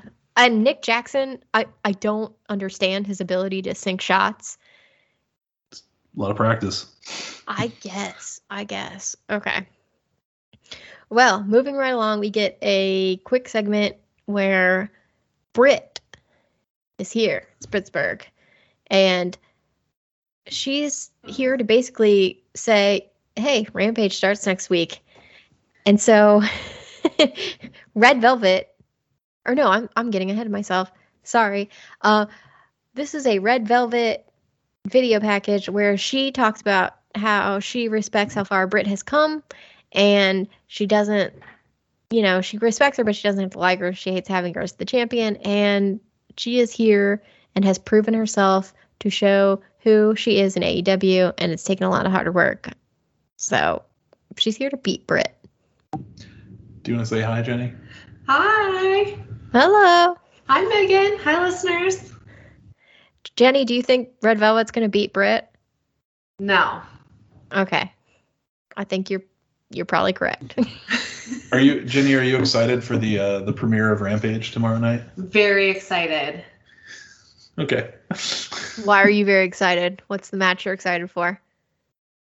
I have no idea what's on Rampage tomorrow. Well, it'll be like a fun mystery box. That's for you, right. Yeah. Yeah. I'm just very excited to maybe do something other than work for an hour. Yeah. Yeah. That is worth celebrating. Definitely. All right. Well, you guys enjoy your recap. All right. Thanks Bye, for the listeners. pop-in. Yeah. All right. So, yeah, that was a short video package preceding the segment I thought I was talking about. Okay. The segment I thought I was talking about is the one where Tony is interviewing Britt Baker, Tony Schiavone, out in the ring area, and Britt Baker gets to walk out, and I thought it was touching what a difference a couple years make, because Britt fucking owned this crowd. They loved her. They had their own Britt Baker version of the Terrible Towels, which I only know in the context of Bengals football games where stupid Pittsburgh was waving their terrible towels as we frequently lost to them. Yeah. So, as a Browns fan, as both a Browns and a Bengals fan, I've experienced it many times. Yeah. So Britt has her own version, and I'm okay with them. Britt says she can't relate to Red Velvet's story about having to like work her ass off to get where she is, because she's always been at the top and always been the face of the AEW division. She says, "Hey Pittsburgh, it's been a really tough year, but I'm here to present you with hope as your representative. Pittsburgh loved this." And then she says, "Red Velvet, you might have hope if you were wrestling against me in any other city, because as you know, they will be wrestling on Rampage in Pittsburgh on Friday." It looks like Britt's going to get through this whole interview without issue. Her music hits. Everyone loves her. Terrible Towels are waving. But Red Velvet runs out and starts attacking her. A bunch of refs have to run out to separate them. Clearly, this is a contentious feud going on, and their match on Friday will probably be very intense. What do you think? Good stuff coming Friday? I think they will have a good match, and I think that the crowd will elevate it to be something special. Now, you say that as if you are not fully faithful that these two could, like, Britt, we like Britt now, and you've said you like Red Velvet. Yeah. So what is the hesitate? It feels like there's a hesitation. They're both really green. Okay. You're true. You're right. I am true. You true. But Britt has you don't think Britt's gotten some experience this past year? I know, absolutely, but I it's still nothing like Sheeta. It's still nothing like Riho. I guess that's And true. she's not in there with Sheeta or Riho. Or Yeah. Serena Deeb. Like I think it's gonna be a good match. Okay. And I think the crowd's gonna love it. I think it's awesome that they're gonna get to main event. Yes. Yeah. Now they're main eventing. Yes. That is one thing that's really cool because Christian is challenging for an Impact title. Mm-hmm. So they rank Impact titles below AEW titles, and I like that. I think that's fair, yeah.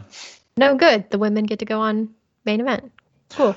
I want some Impact women to come to AEW. I think Deonna Purrazzo should bring her Impact Women's Championship. And I was just going to ask you, stir some shit up. Who is big on the Impact women's scene at this point? Well, Deonna Purrazzo. Yep. I think Mickie James is starting back there. Okay. Let me actually look at their roster because I don't want to be out of date. Well, because I was about to counter with you and say Camille is coming over, but then I realized she's NWA. She is NWA. Chelsea Green is back there now. Okay. Let's see. Who else? Jessica Havoc, who's pretty cool. She's a heavyweight women's wrestler. Jordan Grace. Have you ever seen Jordan Grace? No. That name sort of sounds familiar. She's cool. She's a power lifter. Oh, cool. Okay. She one time in I think maybe the last King of Trios for Chikara, she did a team with Scott Steiner and Petey Williams, and they were all Big Papa Pump chainmail wearing themed. Oh my god. Okay. Kimberly. Oh, okay. I know her. Is in that division. We know someone who was very obsessed with her. Rachel Ellering. Paul Ellering's daughter? Uh-huh. Was she in a Mae Young Classic? Yeah. Okay. Rosemary. I don't know if you know Rosemary. Taylor Wilde. Tennille Dashwood. Oh, okay. Know her. Tennille. Yeah, so they got some people. Yeah, get them over here. Yeah. I think that'd be great. It definitely, it seems like the relationship with Impact is going great, so. Yeah, I'm all for it. The cross promotion with NWA and to a more limited extent New Japan has been working out well, I think. So I'm into it. Yeah. All right. Well, we'll see how Britt does. Obviously, I think she's going to win. But from there, we go to get an update on Team Taz. Ricky Starks says he and Brian keep missing each other. Apparently, he and Brian Cage cannot cross paths until next week on Dynamite. Brian says he will be there alone. Or no, I'm sorry. Ricky says he'll be there alone. No Hobbs, no Hook. I'm assuming Taz will be on commentary as he normally is. But Ricky claims he's going to be alone. And Brian Cage says he doesn't believe him, but I still think this match is going to happen. And then we close with Hook whistling and doing the thumb across the throat, death motion. I mean, that's the Brian Cage motion. I think that's it's foreshadowing. But Hook's not supposed to be there. When are we going to see Hook wrestle, Megan? I don't know. Maybe, you know what? Taz is from Queens. Maybe Hook debuts on the Arthur Ashe show. Okay.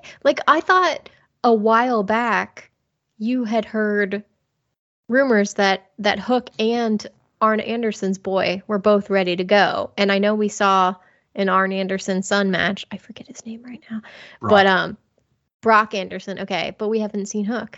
And Hook has been on more Dynamites than Brock has. Definitely. I don't think Brock's been on Dynamite since his match. Yeah, so what are we holding back for here? I don't know. Ugh. Get him out there. Maybe New York will change everything. Maybe. Hopefully. So yeah, that's where we stand with Team Taz. After that, we get the Impact Tag Title match. Evil Luna and Stu Grayson versus the current champions, the Good Brothers. The Good Brothers retain. I don't know what's going on in Impact with their tag division because I don't watch Impact. I've actually been thinking about starting to watch Impact because they've got fans back now, and I have trouble with like no fan wrestling, but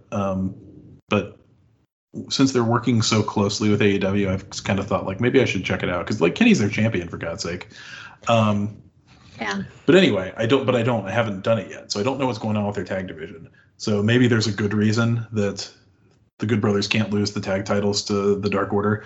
But I thought there was an outside chance the Dark Order would win, and I thought that'd be pretty cool because like then you could have Uno and Grayson go over to Impact to do stuff. I actually thought there was like a decent chance too. Yeah. So I liked the match too. Like that Stu Grayson is something else. What an athlete. Stu Grayson rules. I wrote it in my notes. No, I'm a big Stu Grayson fan. Unfortunately, Stu Grayson is the one who gets pinned because he gets magic killered. Yeah. Which was unfortunate. Easier to hit him with that than Uno. Yeah, tough to get that big boy up. Mm. Yeah. But I liked the match, and I don't know, I kind of was rooting for the Evil Uno and Grayson to win, you know? Oh, yeah. We had Scott D'Amore. Okay, yes, here on commentary, putting over Impact real hard. I don't know, he was fine. And then there was a point where Frankie, the Elite Hunter, Kazarian, ran out and took Brandon Cutler out. He dragged him to the back after Colt punched him in the face. So I don't know what's up with that, but Frankie once again makes an appearance. This time he doesn't get beaten up. It's going to bother me until the day I die that Frankie Kazarian lost to Gallows in that like total throwaway match. Yeah, I agree. I think it's dumb. And also, like, now what is he doing? He's still just sneaking around.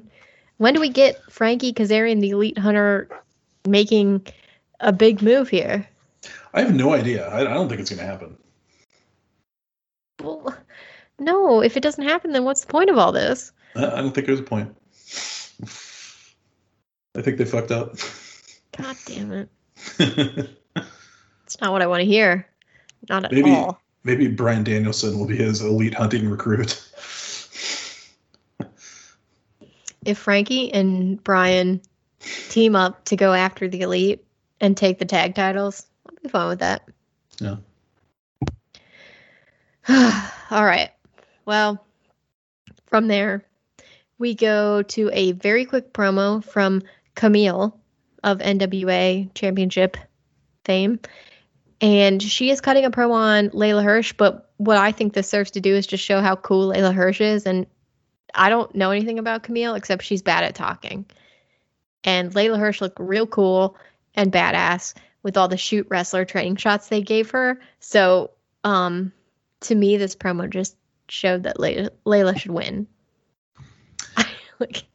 You know, the funny thing is, and I don't know this because I don't watch the NWO or NWO. I don't watch the NWA product, but there was a lot of people on my Twitter timeline last night saying that this was the best Camille promo ever, which oh god, which kind of concerned me because I just thought like this is just like there was like a nothing promo, and apparently that's the best she's ever done. But she doesn't seem like she connects with the like she seems like she's reading something off screen, and I don't know, it just wasn't good. And then you cut to Layla Hirsch being a badass, and it's like, I don't really want you to win, Camille.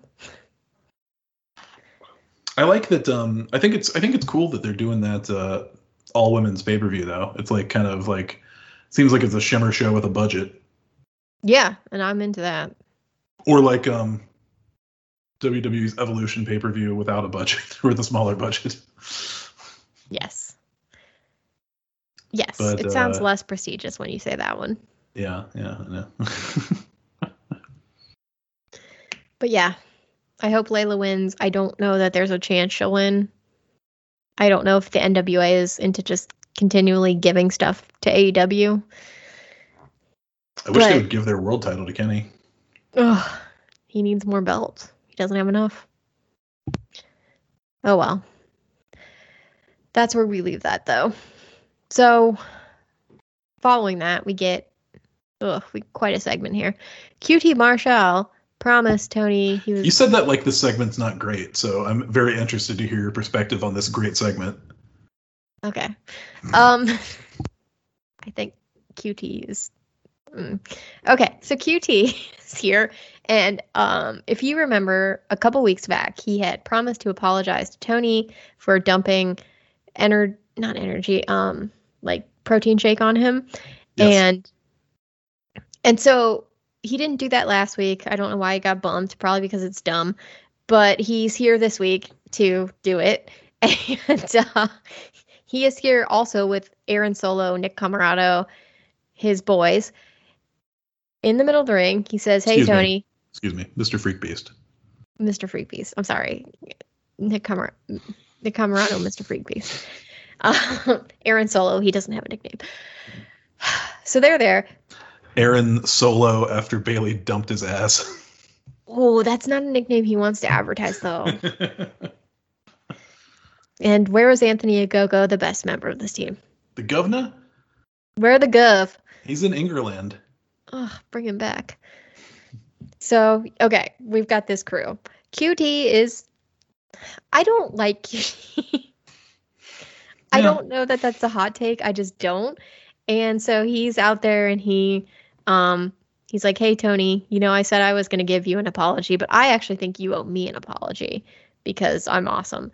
And Tony's like, "What the hell is this?" And then he goes, "But never mind. I am going to give you an apology for what I'm going to do to your son, though. Like, it's not about the energy drink or whatever." He's like, "I'm going to like mess up your kid." And so Mr. Freak Beast goes into the crowd, pulls out a gentleman who has been featured heavily, like in the front row up to this point in the show with no mention of who he is. Turns out it's Chris Schiavone, Tony Schiavone's son.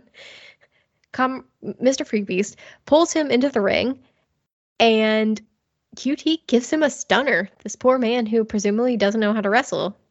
He gives him a stunner after Tony apologizes and begs for his son's life, basically. It's true. Tony treats this like a full-on hostage situation. He's like, I'm so sorry. I'll say anything you want, please.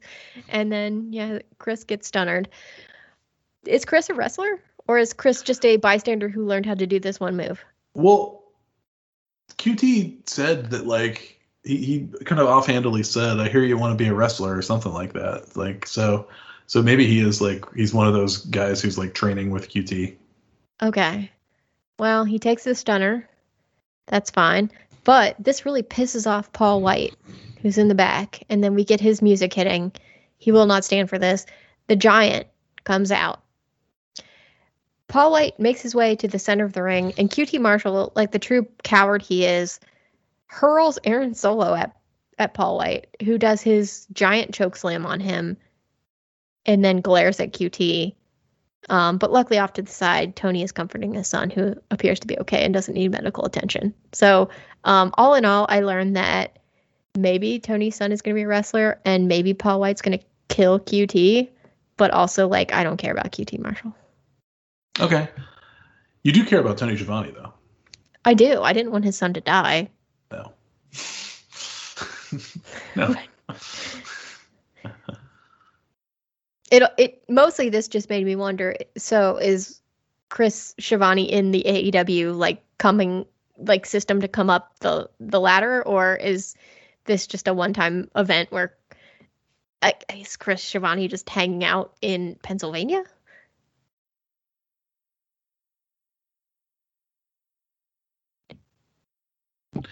No, I assume he's at the Nightmare Factory training with, QT and Cody and the boys. Okay. And Hook. Shit. Hook's Hook first and match. Brock Chris- Anderson and all those Chris guys. Shimoni.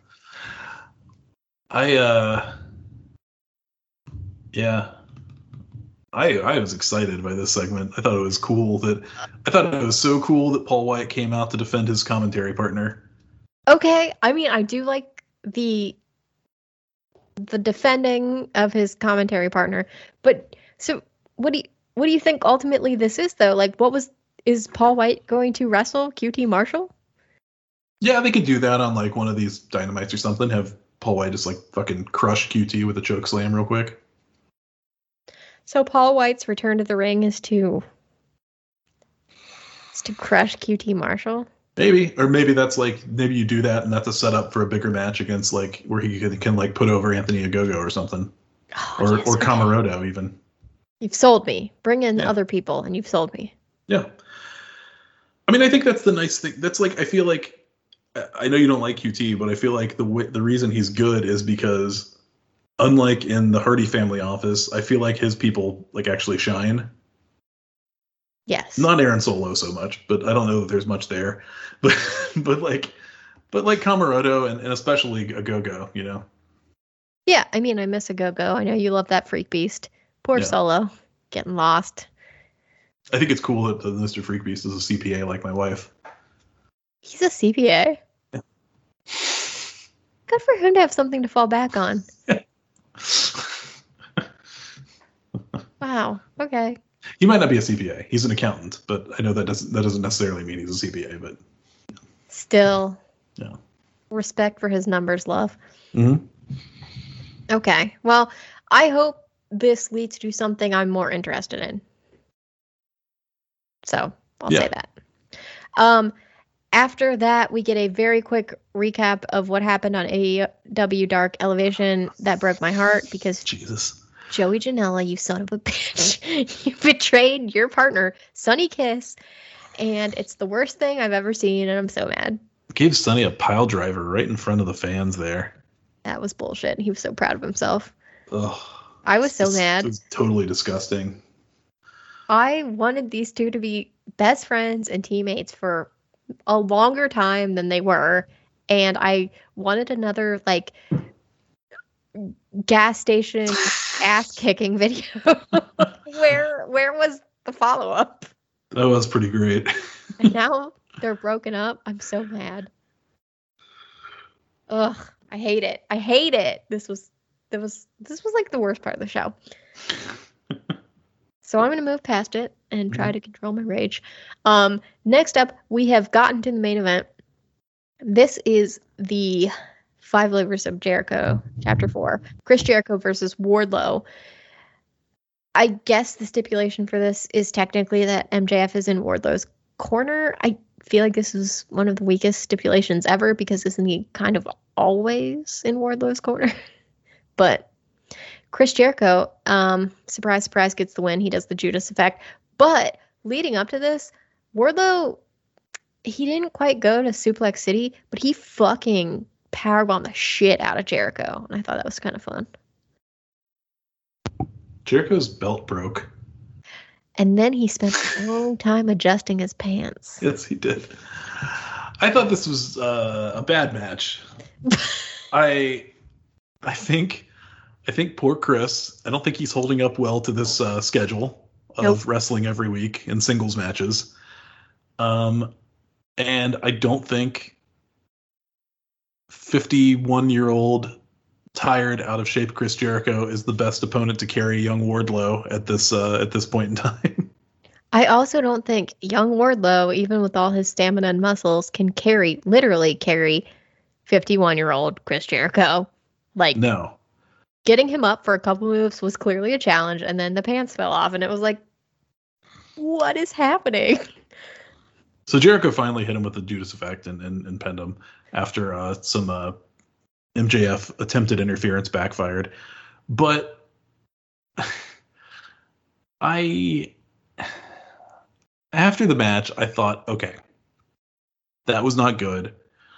I think that the labors were pretty cool overall. It was a good idea. I'm glad they did it. It's a bummer that it ended on this note, but whatever. They got through their story. Now, Jericho needs to lay off the booze and get in the gym for the next couple weeks so he can be like in good shape and rested and fit for his match with MJF at All Out. And then they informed us that this match is happening next week. Well, you know, he could rest for a week, I guess. I guess, but like, I mean, he's been able to rest for a week between all the other matches, and he's just gotten progressively worse. It is tough to watch, yes. Yes, I don't want to body shame because I think that's unfair. But as I've said over and over, his cardio is terrible. And you are a professional athlete and you need to be able to not get gassed. Because there are plenty of other athletes who, like freaking Otis Dojovich, he's a larger gentleman, but he can go. You know, like you have to get that cardio aspect down. And I think that's where Jericho, whether it's because he drinks and parties a little too much or whatever, I don't even want to say too much because I enjoy my glasses of wine and whatnot, but I am not paid a lot of money to be a professional athlete. And I just think Jericho, the last couple weeks, has not shown up in a condition that is his best for wrestling. I'm looking at the Fozzy tour dates right now. Uh-oh. He has a concert on September 4th in Belvedere, Illinois. So that's the night before All Out. I don't know how close Belvedere is to Chicago, but probably, you know, like obviously if you're in the same state, you're close enough. You'd be fine. And then he has a concert in Wisconsin on the 6th. So the 5th is open. So that is not the reason this match is not happening on the pay-per-view. So I have to feel like they have an idea for something, because I can't imagine both of them are going to be off the pay-per-view. Yeah, I don't know. This All Out lineup is a fucking mystery to me. Okay. I want to ask you about it, but I will say this match ends. Afterwards, Shawn Spears attacks Jericho. Sammy Guevara has to run out to save him. Wardlow and Spears handle Sammy while MJF puts Jericho in the salt of the earth. His arm is in trouble, and finally Hager runs out to make the save. MJF and company retreat. MJF stops at the top of the ramp to announce his next stipulation, which is that when Jericho faces him, he cannot use the Judas effect, and as a morale killer, he cannot use the Judas entrance song that he so loves and that the people love to sing to. So he has to walk out to silence. All that is to get to the fact that Doc Samson came out to tend to Jericho. As the show was going off air, Jericho was cringing and holding his arm, and I don't think he's legitimately injured, but I assumed that this was setting up not having a match directly next. I don't know, like, you know, like some sort of like, Jericho can't wrestle next week because his arm is all messed up. But that's not how they used it. I think that's the point. Like, he's just at such a disadvantage, you know? Yeah, but so if they wrestle next week, then like what is going on with All Out? And then my bigger question is like, can you run down what the current All Out schedule is? Because I can't even remember. I can tell you the 3 matches that are officially at this moment signed for All Out. Okay. It is Christian versus Kenny Omega for the AEW World Title. Okay, tentative. It is a casino battle royale for women. Okay. And it is, which I think Ruby Soho is going to be the Joker. Yes. Which is very exciting. And I have a feeling that maybe they might have licensed that song from Rancid. That'd be pretty cool, because I know that Lars Friedrichsen is like friends with like her and is like, you know, a big wrestling fan anyway. So. Oh shit, that's like the recipe to licensing a song for an affordable price. And Tony Khan has a lot of money. Yeah. He does it that, Megan. He does it that. Get it. So, and that's a really good song. Yeah, I love the licensing trend. Yes. And then Kenny, right? Or no, you already said that. And then there's a third match. Wait a minute. I have to go to the... Andrade versus Pac. Okay, because that officially got signed. Yes. So we are... I mean, we are still... And especially with the addition of Rampage, we're a lot of shows away from All Out. We're not a lot of weeks away, but, we are a lot of episodes of television away. I mean, you have to assume that most of the titles, if not all of the titles, will be defended, right? Like, they're going to find something to do with Miro, and whoever holds the tag titles, which I presume will still be the Young Bucks at that point. I mean, like in what we were talking about earlier, based on, it sounds like maybe that might be Lucha Brothers versus Bucks, which is, if not, it's always like good for like a great match. Yeah. Oh, like definitely into watching that because they all work really well together. The women's match, possibly Red Velvet, but probably Britt. Who do you think? I mean, she has to get a match, right? Who? Britt. The women's match? Yeah, I think it's going to be her and Chris. Oh, yes. Okay, Chris Statler. Okay. I just feel like normally we know more. Yeah.